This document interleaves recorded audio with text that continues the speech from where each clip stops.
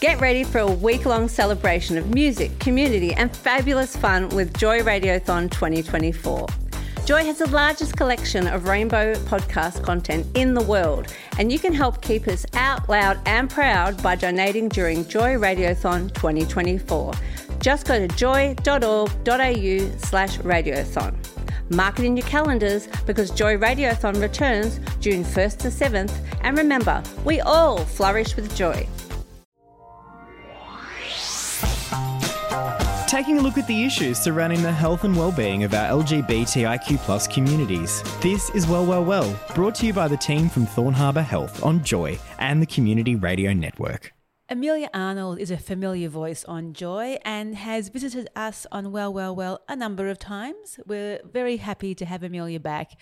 Amelia is a bisexual queer woman whose professional expertise spans research translation and service delivery in the areas of sexual and reproductive health, fertility, mental health, lived experience work and LGBTIQA+ service experience. Amelia works coordinating the training and capacity building work within the sexual and reproductive health promotion team at Women's Health in the North, that's WIN. And Amelia also works as a research associate with the Growing Queer Families Alliance within the Centre of Research Excellence Health in Preconception and Pregnancy at Monash University. I nearly got through. There's a long list of accolades there. Tonight we are discussing a research paper Amelia co-authored with colleagues from the Growing Queer Families Alliance alongside Jess Permazel, Dr. Ruth McNair, Jacob Thomas, Dr. Rhonda Brown and Professor Helen Skouteris. Amelia just got back from Glasgow in Scotland where she presented this paper at the Sexuality and Social Work Conference. Hello, Amelia. Hi, Rach. How are you going? I'm glad I got through that intro, that's for sure. Oh, my God. Every time you do my intro, I die a little bit. But thanks for having me on. It's always a pleasure joining you folks on Well. Now, let's start with, earlier this year, you were a guest on our show about the upcoming LGBTIQ+ Women's Health Conference, and you mentioned a paper that was about to be published that looked at LGBTIQA+ experiences of preconception and pregnancy care. It's now been published. Can you tell us about that article and what it's meant for you to have this research out there?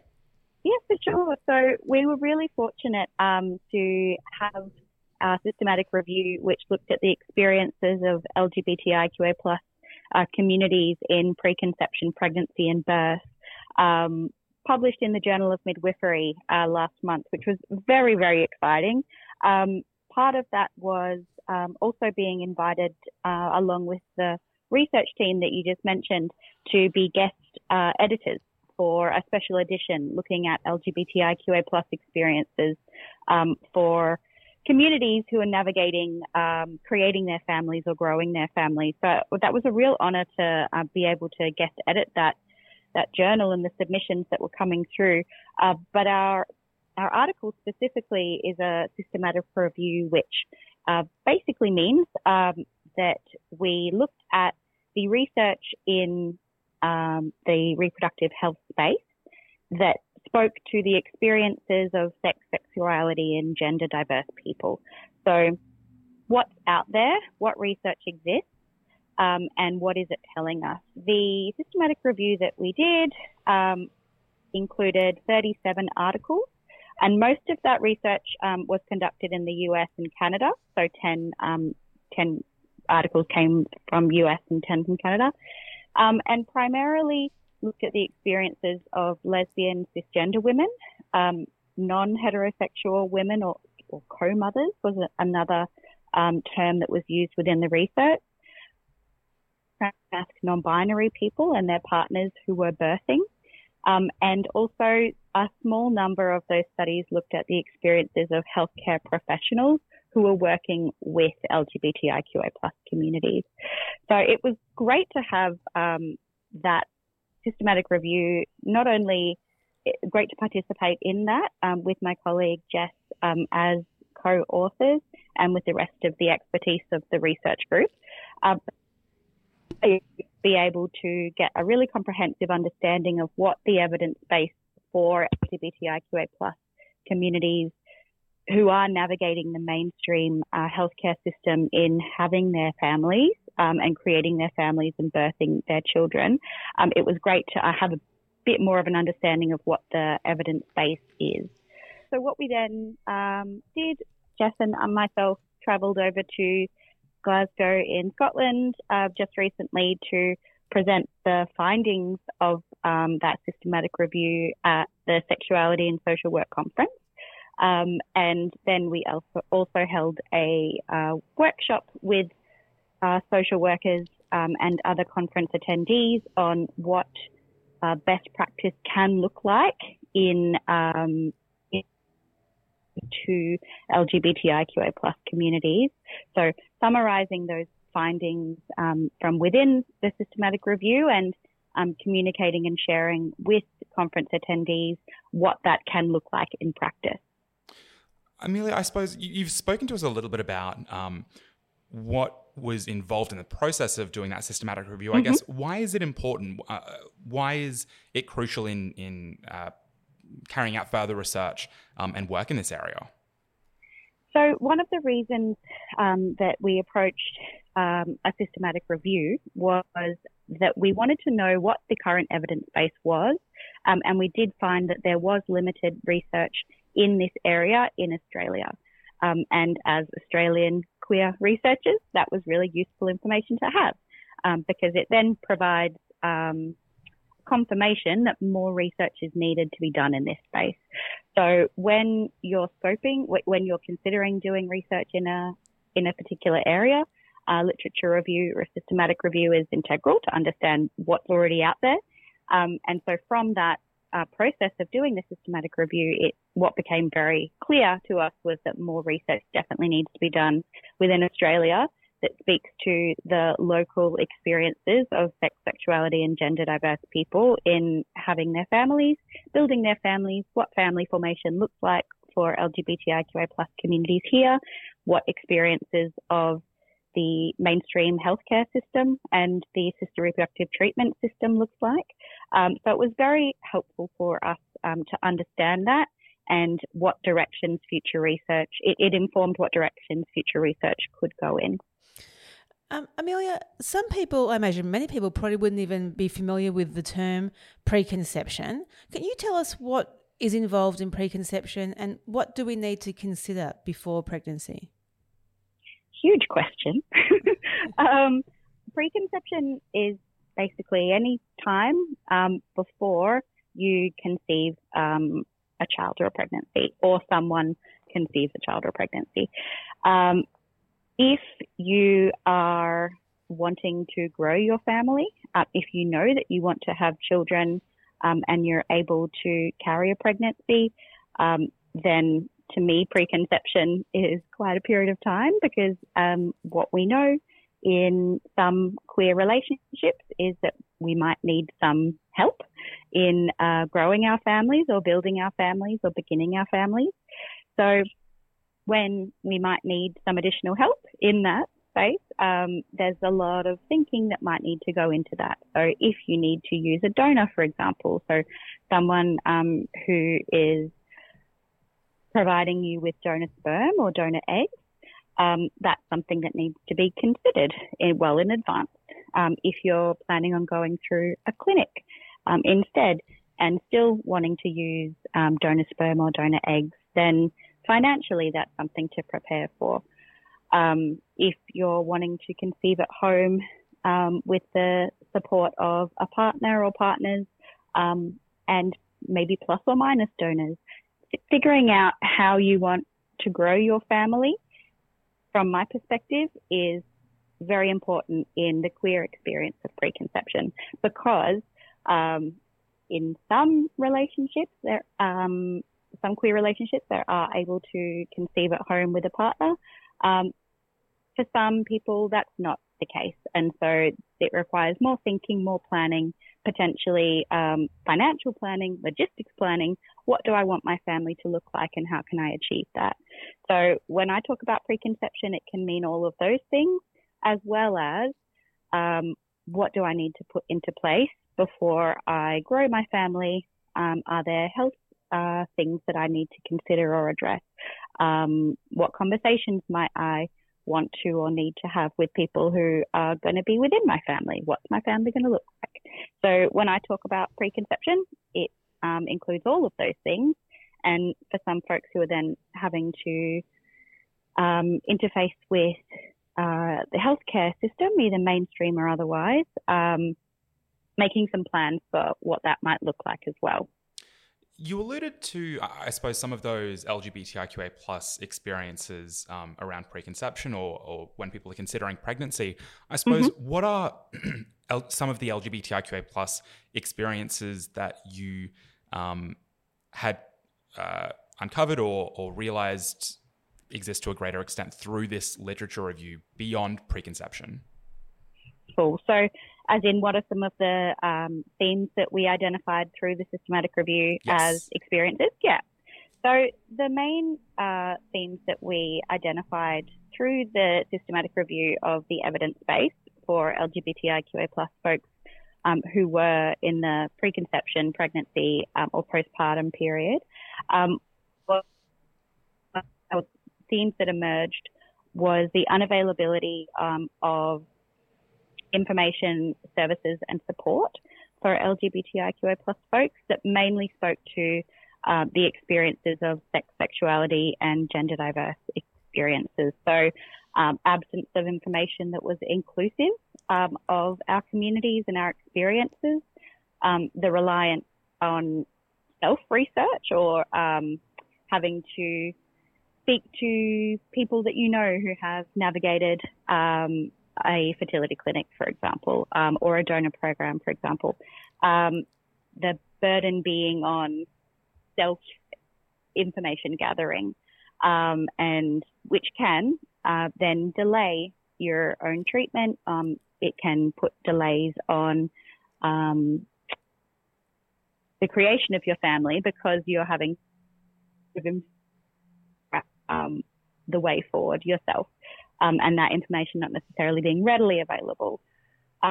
Another, under that theme of unavailability of information, we also heard that some services or supports or care or treatment, whatever word feels best, felt inaccessible to some LGBTIQA plus folks.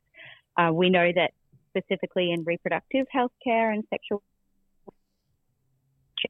spaces with a cis-normative expectation. So any folks who don't fit within that cis-normative expectation then have difficulty in navigating what is very gendered healthcare provision. So continually interfacing with systems like Medicare, where you may have a different legal name recorded on your Medicare card, for example. The demographic information that's provided within the healthcare service that you're accessing might be non-trans inclusive, for example. A lack of then staff or education to help people navigate that process. So that was the first theme, was unavailability of information, services and support. The second theme that came out of the systematic review was interpersonal competencies of healthcare staff. So individual literacy or familiarity of healthcare service providers with LGBTIQA plus specific experiences. So having poor communication between service users and people in service delivery roles, a lack of being involved in decision making. So by virtue of having to go through the healthcare system, which, you know, for some LGBTIQA plus folks, we don't actually need intervention in a medical sense. There isn't necessarily infertility or a pathology. It's just we need some extra help. We need some extra ingredients. Some of us just need sperm. Some of us just need eggs. That process can be medicalized when it doesn't necessarily need to be. And so decision making around what creating a family could look like is taken out of your hands. For some folks, that was also, they also reported a lack of affirming experiences. So not having their trans identity affirmed, not having their sexuality identity affirmed in a mainstream healthcare space, and a lack of literacy or training that is specific to the experiences of sexuality, sex and gender diverse folks in reproductive healthcare. That was the second theme. We had two more, the third being heterosexist or cis-sexist expectations of how people interface with the healthcare system. So similar to the previous theme, heterosexual assumptions or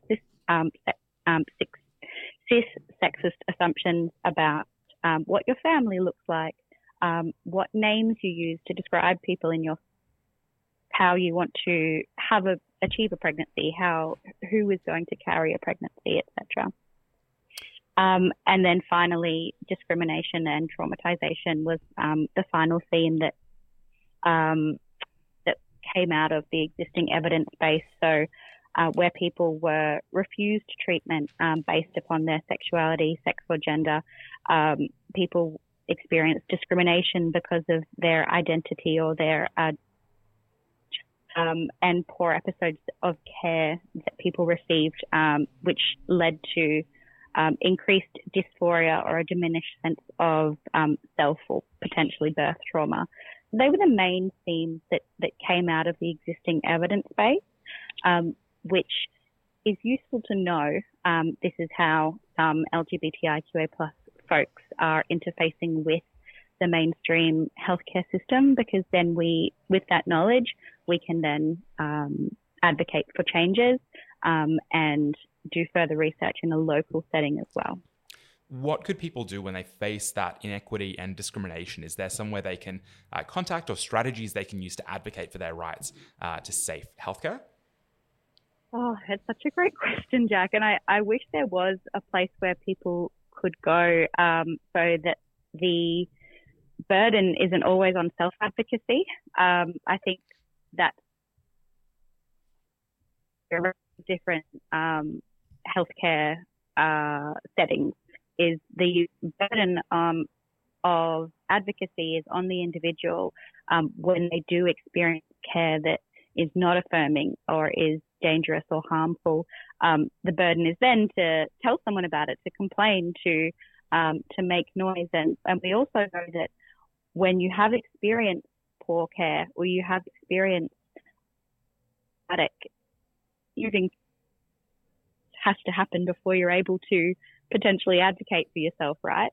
So it's really difficult because there are folks who want to see something change for other LGBTIQA plus individuals for the benefit of our communities down the track. But the way to make that happen is you have to complain and you have to relive that experience and you have to go into it in detail. So it's a really tricky thing. And I think I personally, as a researcher, am so grateful when people do share their stories in these kinds of settings, because then we do have evidence that people who are in policy or advocacy roles can then draw upon and feed back to people who are in decision-making positions around how our reproductive health and assisted reproductive treatment and birth spaces do look and what is needed from workers in that space. So I wish there was specifically a place where people could go. One avenue potentially is speaking with BARTA. If you're in NAM or in so-called Victoria, which is the Victorian Assisted Reproductive Treatment Authority. They're an organisation that does oversee a lot of work in the assisted reproductive treatment space and would be an organisation potentially to contact. Alternatively, at the moment, there is also a birth injury or birth trauma inquiry that's going on that's been organised through the New South Wales state government, which is open to submissions from people across so-called Australia. So that is closing next week, I believe. So if people are wanting to potentially contribute their experiences there, that could be another avenue. And I guess in lieu of being able to complain directly, or if people have had experiences that are less than ideal or discriminatory or harmful at work, we encourage people to share those experiences if they're able to when there are call-outs for research in this space, so that we can draw upon the stories of our communities and utilise them to advocate for changes within our healthcare system. We saw that happen a few years ago. There was the independent review into assisted reproductive treatments in Victoria and around so-called Australia, which ended in 2019. We had a report that was called the Gorton Review. And one of the findings of that review was that all assisted reproductive treatment providers within Victoria were expected to undertake capacity building or training specific to the experiences of LGBTIQA plus communities. So that was great, and that outcome wouldn't have happened if our communities weren't so willing to share their experiences of navigating a mainstream healthcare experience or clinic, and sharing what that was like and advocating for better experiences for future patient service users, individuals who are growing their families. So that's something that people can do. Outside of those more formal kind of strategies or options, connecting with other LGBTIQA plus families can be really healing and can be really helpful for people who are at the start of their journey. So hearing from people who have navigated the same experiences that are in front of you, or that importance of shared experience, shared connection, other people who have a family that looks like yours, other people who are moving towards having a family that looks like yours. What we heard overwhelmingly in the systematic review was that connecting with other LGBTIQA plus parents or people who were planning for parenthood was so helpful in the sharing of resources, in the sharing of experiences that are relevant to our communities. It was really nourishing. It was really healing. Connecting with people who understand what your family looks like. And so that could be another opportunity for folks either at the start of their journey towards rainbow family formation, or who already have a rainbow family and are looking to connect with other people. We do also have Rainbow Families Victoria, which are currently operating out of Switchboard Victoria, which is fantastic. So shout out to those folks who are throwing some great events for rainbow families over the coming months. And there are also, through people's local councils, there's the option to connect in with other rainbow family play groups, or see if there are other, I guess, peer-based support groups or networks out there to connect with and meet other people that have a family like yours. Amelia, let's talk a little bit about the conference that you attended in Glasgow, the Sexuality and Social Work Conference, where you presented this paper. Can you tell us a little bit about how some of your favourite memories or takeaways from that conference, and any other presentations or findings that have actually stuck with you? Well, it was really fantastic to be within a conference that was centering the experience of sexuality diversity and gender diversity within social work. So I was really grateful for that, especially because it was an international conference. And Jess and myself went over and presented the findings of our systematic review, but also facilitated a workshop around what can LGBTIQA plus affirming practice look like in a mainstream setting, just for participants who might be there and who might be interested to learn that information. But for me, it was really also humbling to hear from researchers and workers from other countries where the laws and protections that are in place for LGBTIQA plus communities are nowhere near what we have in Australia.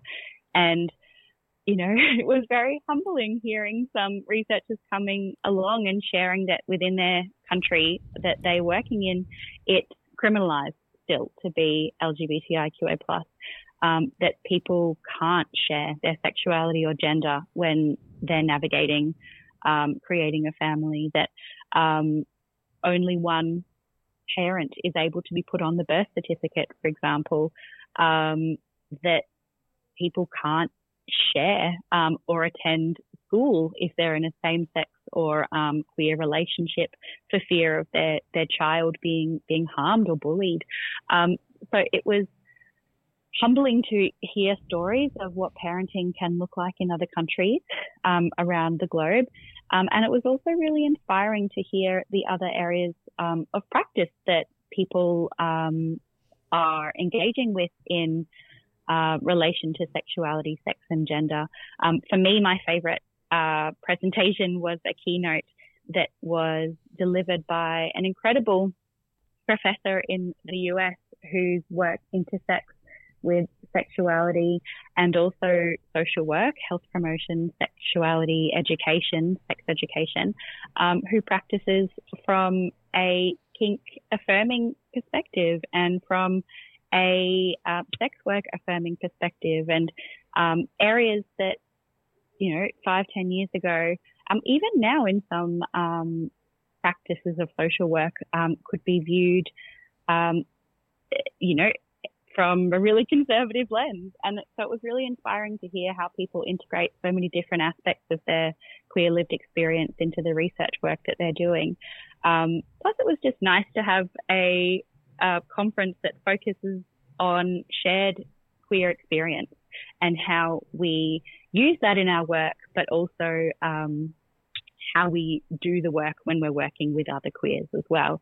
So I was really fortunate to be able to attend that and share what work we had done, but also learn from others. And I think that's a beautiful part of a conference. I guess off the back of the Sexuality and Social Work Conference, what's next? Are there more publications on the way or other key activities happening related to this work? So the Research Alliance is, now that we have this systematic review and it's informed that there does need to be more work in this space, that is the plan. We are looking to do some more research into what the state of LGBTIQA+ experiences in Australia of reproductive healthcare and sexual healthcare is. We're also endeavouring to do a project in the next few months that centres rainbow families and the strengths that rainbow families have and what rainbow families can look like. So we saw within the marriage equality campaign and a lot of other campaigns for equality on this continent, we've seen some portrayals of rainbow families, but we're really interested to show from a strengths-based perspective the diversity that our families can have, what our families can look like. Is there one parent? Are there two parents? Are there three parents? Are there donors? Are there surrogates? Are there many members of chosen family who are involved in bringing up children? What can our families look like? And what is the strength and power that we have within our families, and what can non-LGBTIQA+ communities learn from our families? I feel like a lot of research can focus on the non-strengths. So what are some difficulties that we come up against? What are some barriers? But we have so much strength and resilience within our families that it's important to be able to share that with the world as well, especially in a political climate where our events are being challenged or cancelled or seen as extreme, when in actual fact we know that these events are nourishing and connecting for communities, and also just generally story time. So we think it's really important to continue to understand what the experiences of LGBTIQA+ people are in mainstream healthcare, but also demonstrate the incredible resilience and strength within our communities and share those stories more broadly as well.